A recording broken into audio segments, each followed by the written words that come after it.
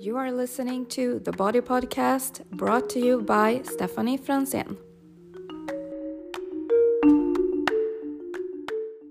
Hi everyone, and welcome to this new episode. Today we're going to talk about sodium and water balance.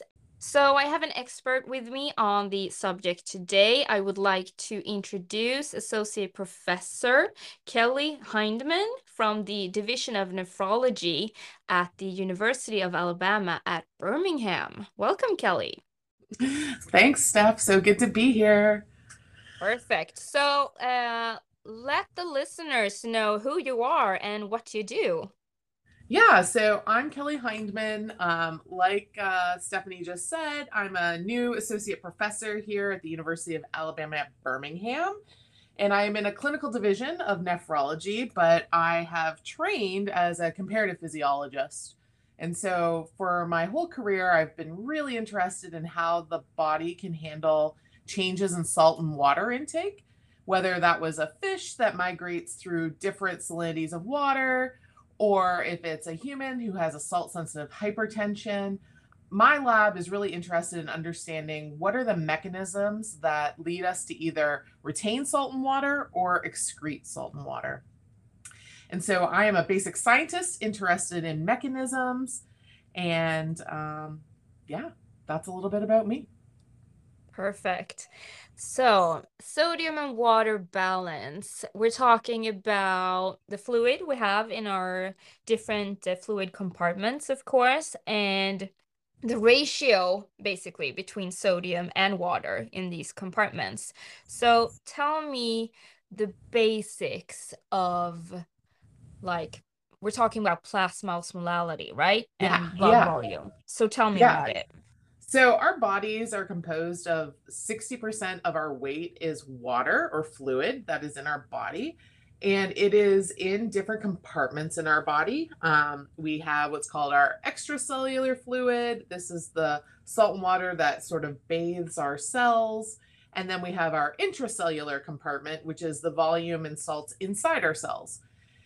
Our extracellular fluid is also broken down into two different compartments, the interstitial fluid, which again is around our cells, and then our plasma. And so our intracellular and extracellular compartments have different constituents. For example, sodium is very high in our extracellular compartment. It's about 140 millimoles per liter, where on the inside, on the intracellular compartment, we have about 140 millimoles per liter of potassium. And so our body works hard to keep these compartments with the right amount of fluid in them, but also the correct electrolytes in them. And that's what drives, our nerves that signal. That's what drives the way our cardiac muscles contract, our skeletal muscles, all of our different cells in our bodies need appropriate levels of salts and water in order to function properly. And so our body has evolved a lot of mechanisms in order for us to retain salt and water, right? Because we live on land. This is a pretty arid environment, meaning we're constantly losing water to our environment because it's dry out here on land. And so our kidneys are really important in that. They are what reabsorb 99% of the water and the salt that is filtered. So our kidneys filter 180 liters of our blood per day. So that's about 60 times our complete blood volume gets filtered. And of course, when we filter our blood, we're getting rid of various metabolites and things that we need to excrete in our urine to get out of our bodies.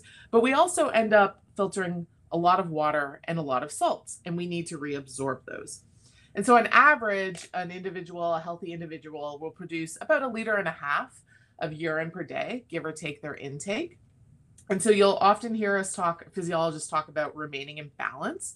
And what that means is how much water or salt we take in a day has to equal what we lose for a day, right? So what comes in has to equal what goes out. That's what being in balance is. So if we talk about water, and if we're producing 1.5 liters of urine a day, we also lose water through other sources, things like a little bit with our feces.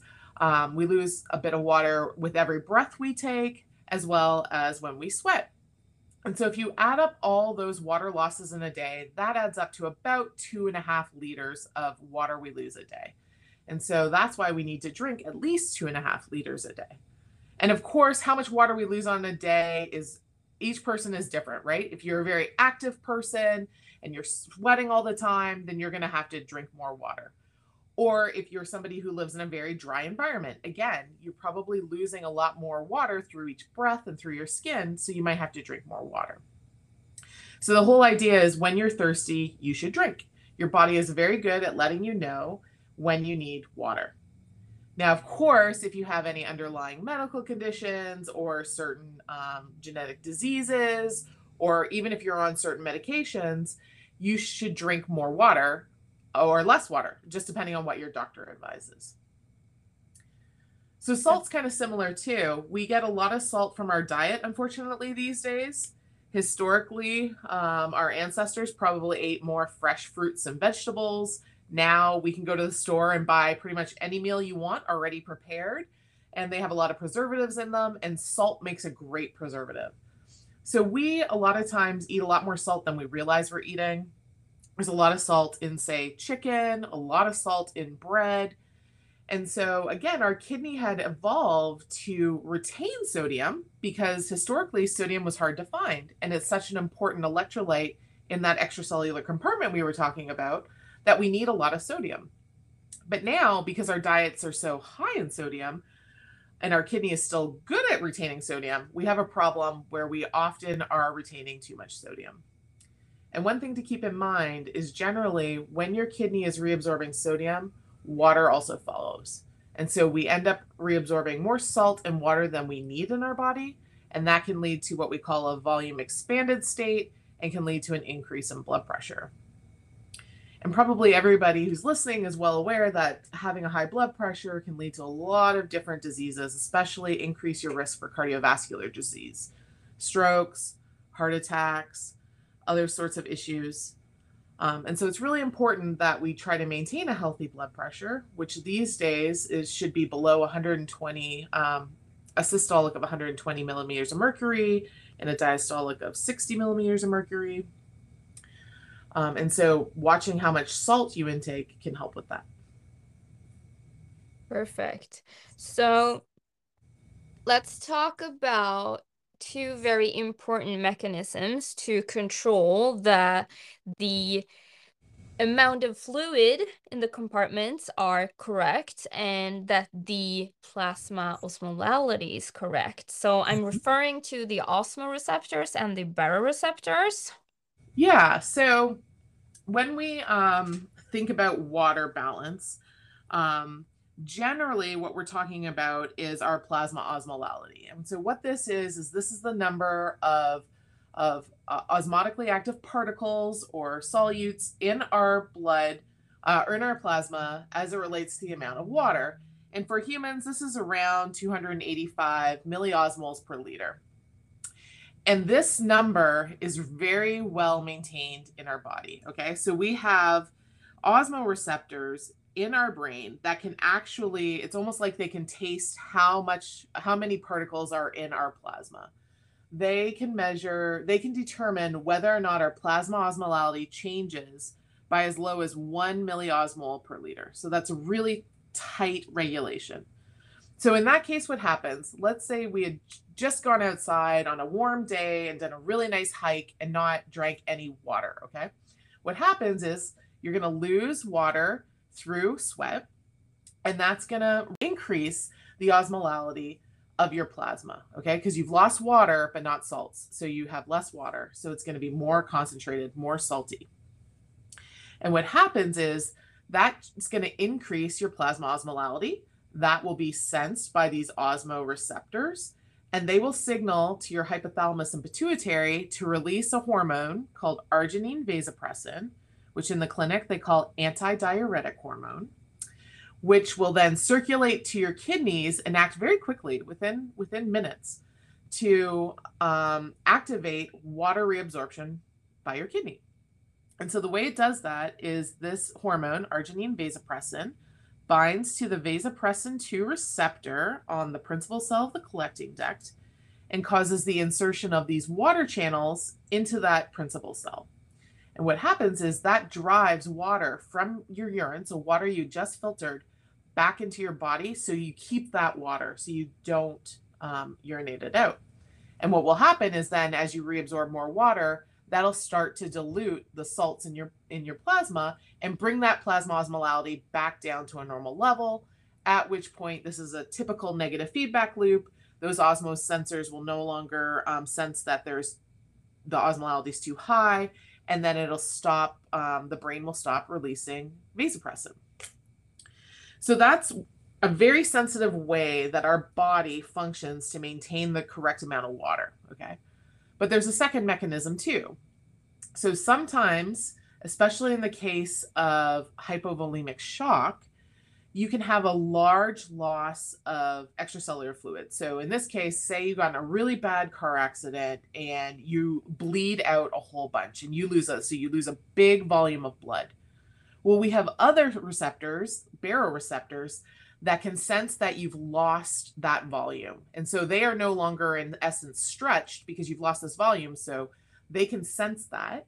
And that will also cause different hormones in our bodies to be released.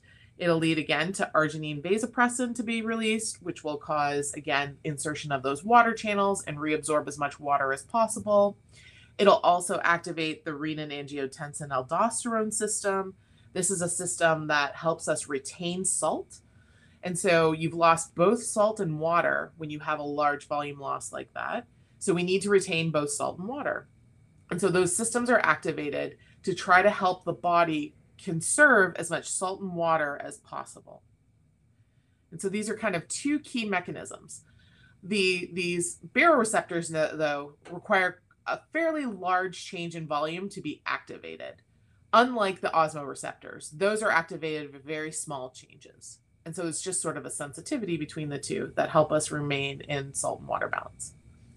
And I think the important thing to remember is because our kidneys are so good at reabsorbing salts and water, when you are, after your hike, for example, going to start drinking and eating again, it's really important that you have some salt and water at the same time. Because if you just drink free water, your kidney's going to reabsorb more water than salt and dilute your plasma very quickly. And that can lead to all sorts of neurological disorders, dizziness, seizures, and in extreme cases, death. So it's always important. There's sort of a running joke that anytime you go on a hike, you should always have Cheez-Its, like a salty little snack, and then water. And that way, when you have salt and water, you'll reabsorb both, and that'll help make sure that you can replenish any fluids you've lost and salts you've lost without diluting your plasma too quickly. Exactly.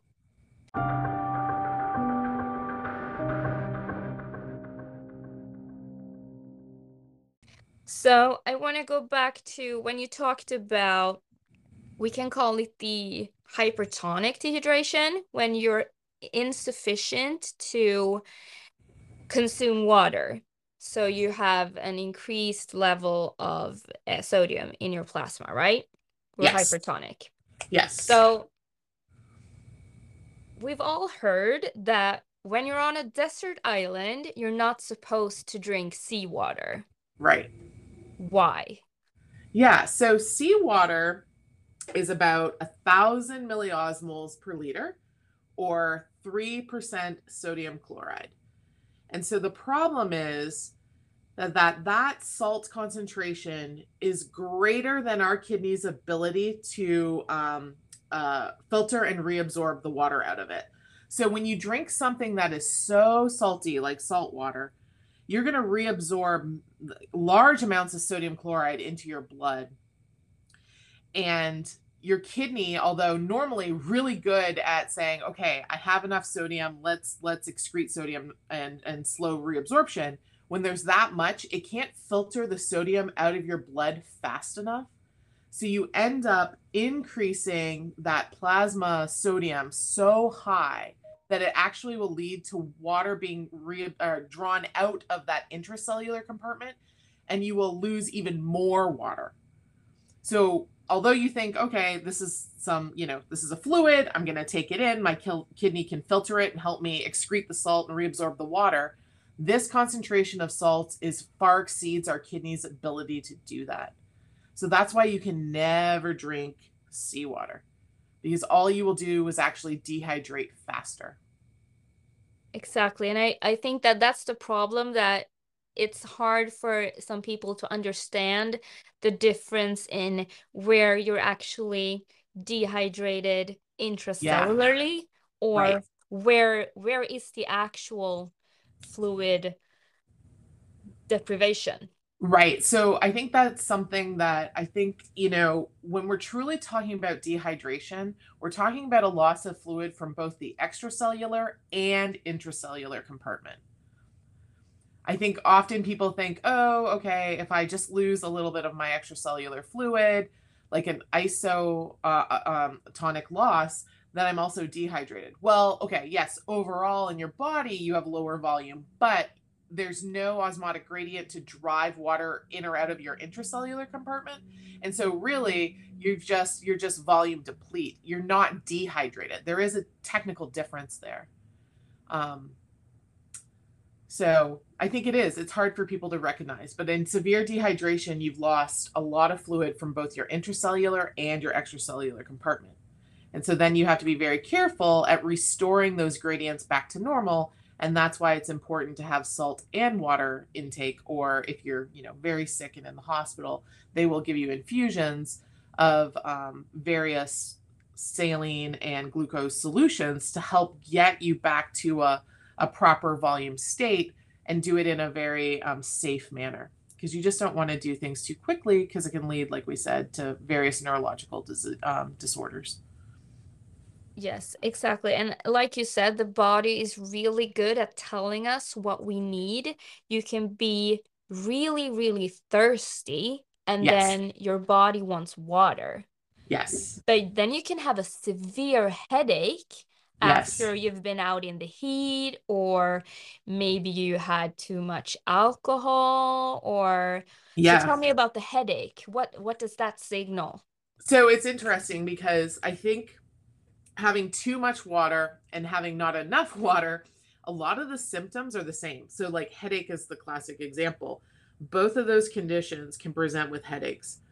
And so I use an example of people who are obsessed with drinking water. Okay, so again, drinking too much pure water and not taking in any salts can also be problematic, because much like you can't drink salt water, if you drink too much free water, what happens is your kidney reabsorbs all that free water. There's no salts, you're not intaking any more salt. So it's just pretty much reabsorbing this free water.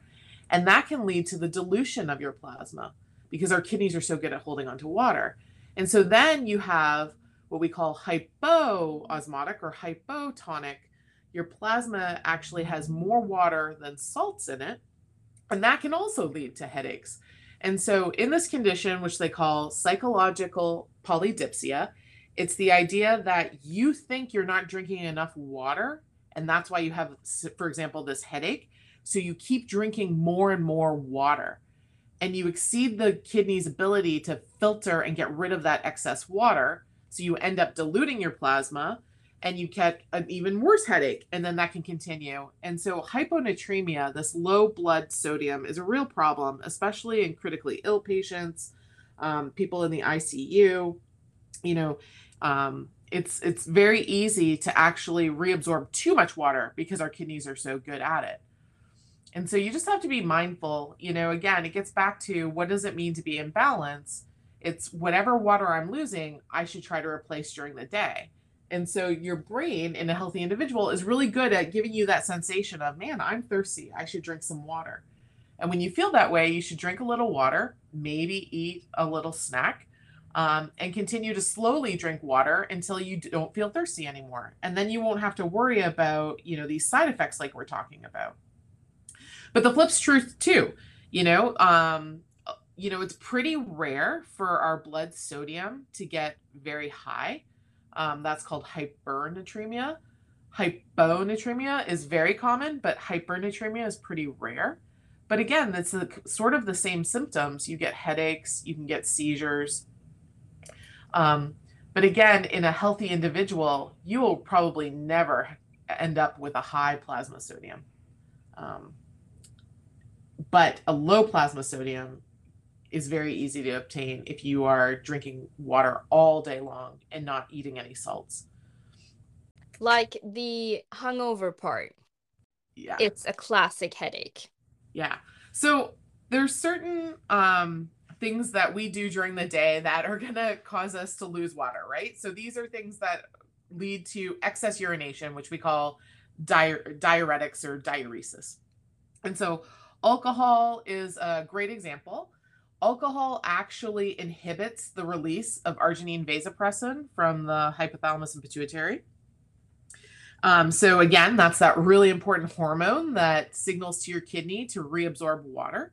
So when we're out having a great night, having a few alcoholic drinks, and if we're not drinking any water and not eating anything salty, what happens is our vasopressin is suppressed, and so you're going to urinate, right? And so I think anyone who enjoys going to the bar and stuff, has these little jokes about don't break the seal, like don't go to the bathroom too quick or you'll be going to the bathroom all night. But in reality, that's why alcohol affects you, is that it prevents this hormone that is really important for reabsorbing water to not be released. So what happens after your night of having a good time is you probably the next morning, you go to bed. So you haven't really been drinking much water, just alcohol. You go to bed, you wake up in the morning and you have a headache, you feel awful. And that's probably because you're volume depleted. And so you probably feel thirsty. And so again, in this situation where you have lost volume and lost salts, you want to be careful that you don't replenish that with just pure water, because you can then dilute your plasma too quickly. So that's why they recommend you drink like an electrolyte solution. So Gatorade, Powerade, these days you can buy this product here in the US that I think is so funny. It's called Liquid IV. I mean, it's just expensive Gatorade. It cracks me up, Liquid IV. And so, but just again, usually you'll eat something, drink some water. That's just as good as drinking a Gatorade, because you've lost electrolytes and water overnight, and that's led you to be, volume depleted and perhaps in extreme cases even dehydrated. Great. That explains a lot, right? Yeah, I think the other interesting one is coffee, right?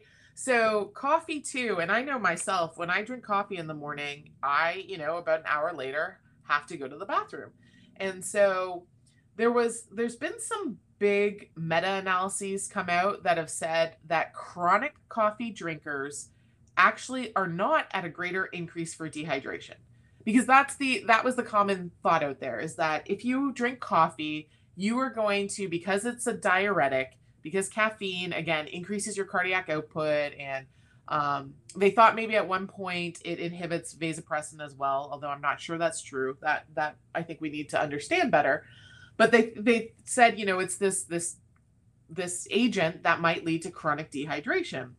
Well, when you look at a large number of studies, chronic coffee drinkers are not at a greater risk for dehydration than other individuals.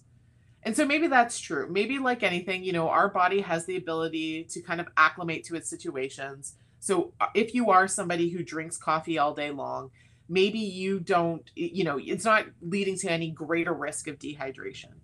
I just know in myself, I definitely, when I drink coffee every morning, need to urinate soon after, but I'm also an avid water drinker. So I'm probably, I'm fine. I'm in balance, but it's kind of interesting. I think we need some more research into the different, coffees and tea and see if these things really are, leading people to have an increased risk of dehydration.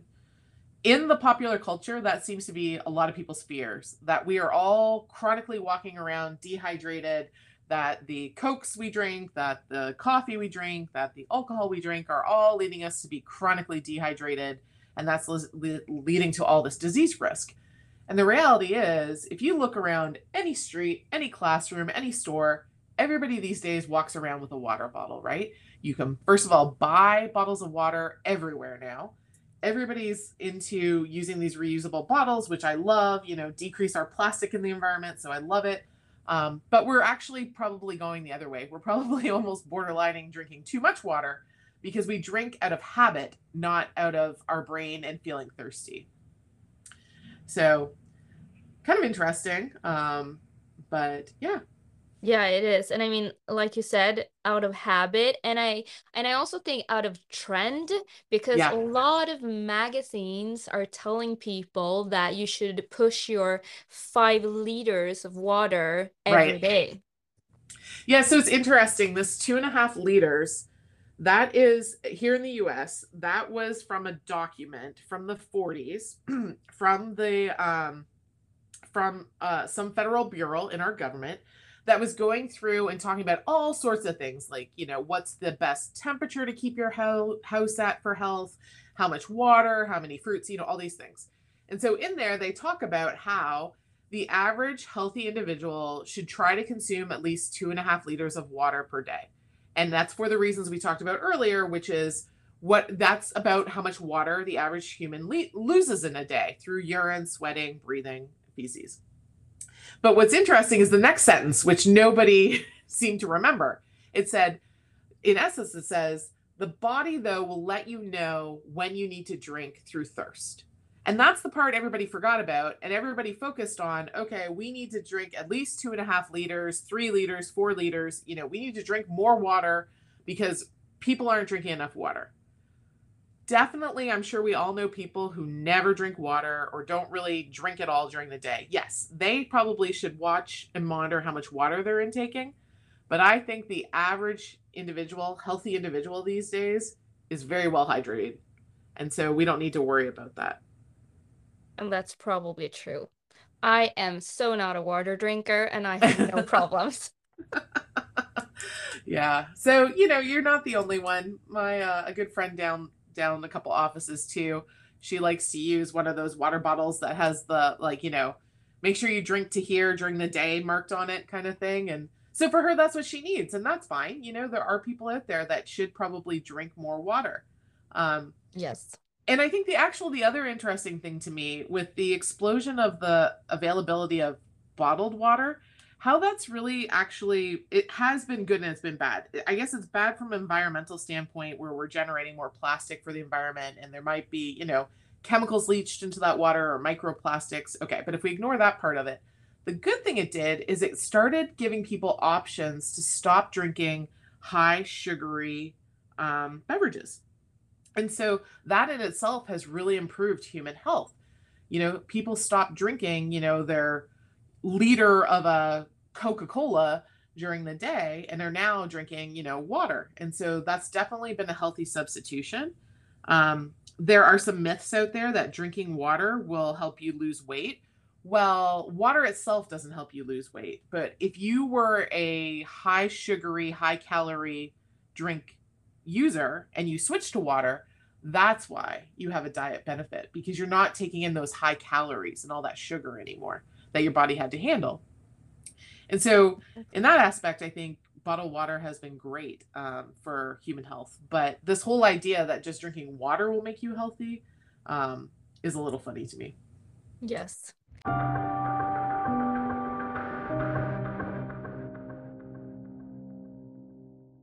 So I have a scenario that I want you to talk me through what happens inside the body, like mechanisms and stuff. Okay.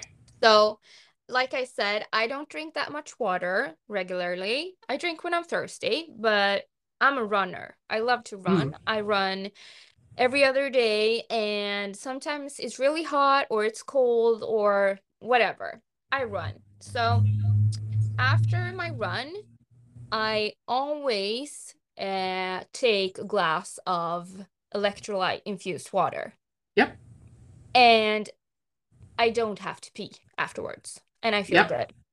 But the days when I don't drink the electro infused water, I have to pee like the same amount that I drank, maybe like 15 minutes later. Okay. So it feels like the water is just going straight through me. Right. Okay. So in this situation, when you're when you're running, right? Again, probably doesn't matter if you're hot or cold, but well, let's just for simplicity say it's a warmer day. You're going to sweat quite a bit. And what sweat is not just a loss of water, but also a loss of salts. So as you're running, and let's just assume you're not drinking anything, like you said, you drink it at the end, you've lost a certain amount of salts and water due to your sweat. And so at the end of your run, you need to replenish both salt and water, okay, to return to balance. And so when you drink your electrolyte solution, that's what you're doing. You have salts and water. You drink it, your kidney's going to reabsorb both those salts and water, and you're not going to excrete many of them, right? Because you're replenishing what you lost. But in your other scenario where you're drinking just free water, what happens is, again, you drink this free water, it's reabsorbed by your gut, it increases, it expands your, increases the free water in your plasma, but you didn't replenish any salts. So what you end up doing is diluting your plasma more than you wanted to. And so what happens is then again, that's going to lower your plasma osmolality. It's going to shut off vasopressin, and your kidney is now going to excrete water. And it's all because you needed to reabsorb salt and water, but you only intook water, free water. So that's why this is a good example of why it's important that anytime you're trying to replenish, a volume loss, like from excess sweating or whatever, that you have both salt and water, the Cheez-Its and water, or the Gatorade, the electrolyte solution, whatever it may be, because it can lead to you losing more water, maybe a little salt in that water too. And what you really needed to do was hold on to both of those. Does that make sense? Yes, it makes perfect sense. For me, of course, I'm a physiologist. Yeah. I mean, anytime we lose, it's pretty rare to just lose free water from our body, right? Like we're always going to be excreting some level of salt. And so it's really important that we replenish both compartments and not just, or both constituents, let's say. It's pretty rare that you just need to replenish the water. And so that's why it's just easier. And let's say you take in a little too much salt. Like let's say you really didn't need as many electrolytes as were in that bottle of fluid that you drank. Our kidneys are so good, again, in a healthy state to hold on to or release the salt. They will, over the next hour or so, get you back into balance. Exactly. Yeah. So we've been talking so much about salt and how salt retention grabs water with it. Yeah. But there's another molecule that's not part of the sodium water balance, but still contributing and binding a lot of fluid and dragging it with us up. And I'm talking about glucose. Okay. Yeah. So glucose. So what I basically wanted to talk about was since this diet is trending extremely much, so I want to talk about ketosis. Okay. Well, so ketosis can really, really give you a headache because of you're losing electrolytes. Yeah. So this is a subject, actually, this aspect of this, I don't know a lot about, but me neither, but we can speculate because we know the basics of renal physiology and sodium and water balance. Yeah. So glucose is an osmotically active particle. If you are a diabetic individual, unfortunately, you end up producing or releasing a lot of glucose in your urine. So at least at the level of kidney, if we talk about glucose, glucose is freely filtered by our kidney, but normally our proximal tubules will reabsorb any glucose that is in that urine. Because again, glucose is a really important molecule that leads to the production of energy in our bodies. And so you want to hold on to it, But in the case of diabetes, there's so much glucose that is spilled into the urine that those transporters can't reabsorb it all. And that's why it ends up leaving a diabetic person's body. Glucose, because it's osmotically active, will keep water in that ultrafiltrate. Okay. And so one of the common side effects of having diabetes is that you have frequent urination. And that is in part due to the fact that you have all this glucose in your urine that is holding onto the water, like you said. And so you urinate it out. When you get to a low carbohydrate diet, like a keto diet, what happens is your body now, instead of storing glucose in your fat system, you end up produce or breaking down fats as your source of energy. And so the idea is that instead of carbohydrates being broken down into glucose and being your energy source, that your fat stores are what get broken down. But in that process, you produce all these ketones. And ketones also are osmotically active, from what I understand. And so anything that's osmotically active, again, kind of holds onto water, like you said.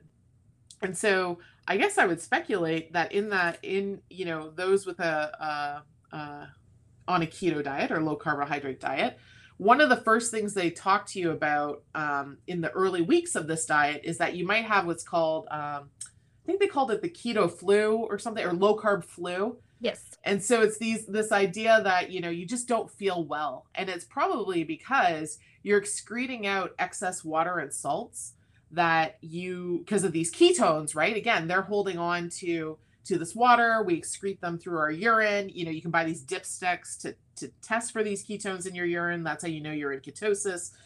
And so what you end up doing is, instead of properly reabsorbing water, you're now excreting it because these ketones are holding on to it. And so that, again, gives you these flu-like symptoms, these headaches, maybe some dizziness.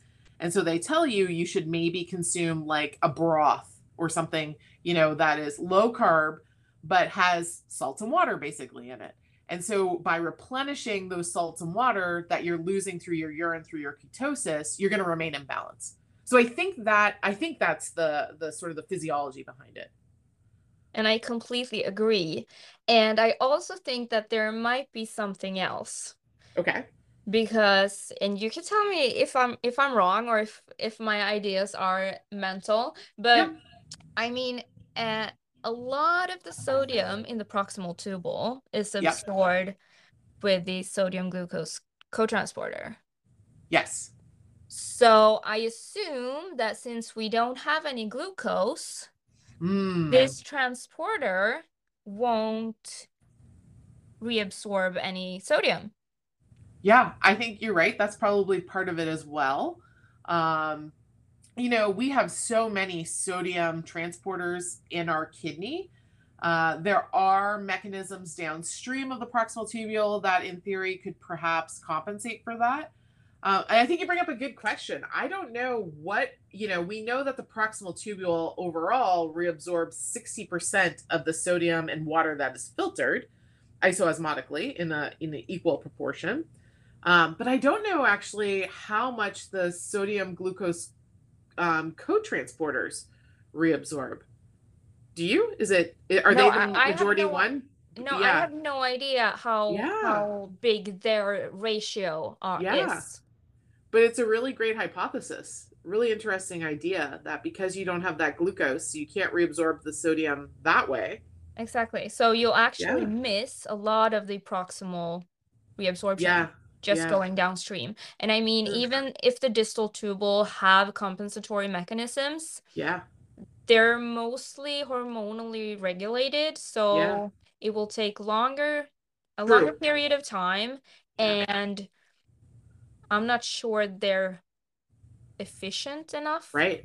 for Yeah. that type of, like you said, it's 60%.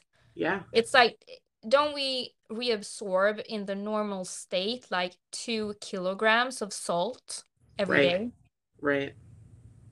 Yeah. 99.9% of what is Yeah. reabsorbed. It's crazy.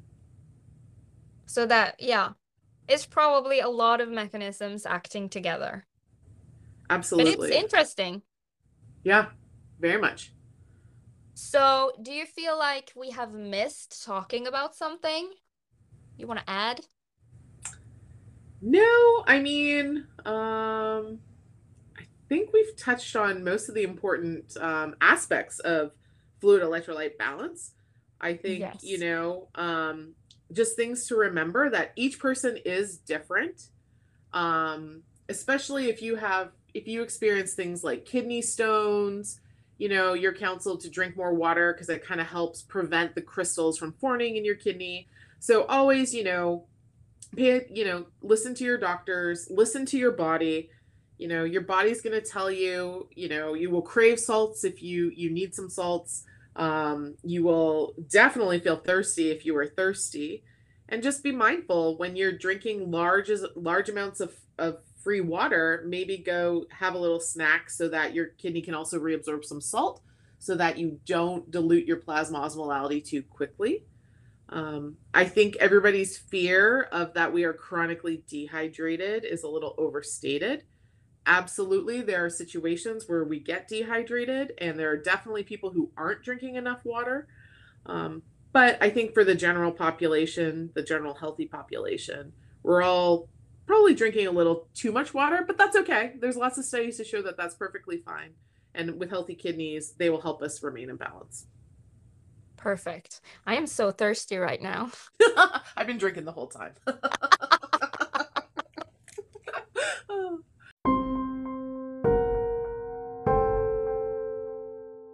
Okay, so I want to say thank you, Kelly, for this amazing talk. Yeah, of course. I love talking about fluids and electrolytes, so anytime. Perfect. So thank you all for listening and hope to catch you again in 2 weeks. Don't forget to follow the podcast on Instagram. Thank you and goodbye.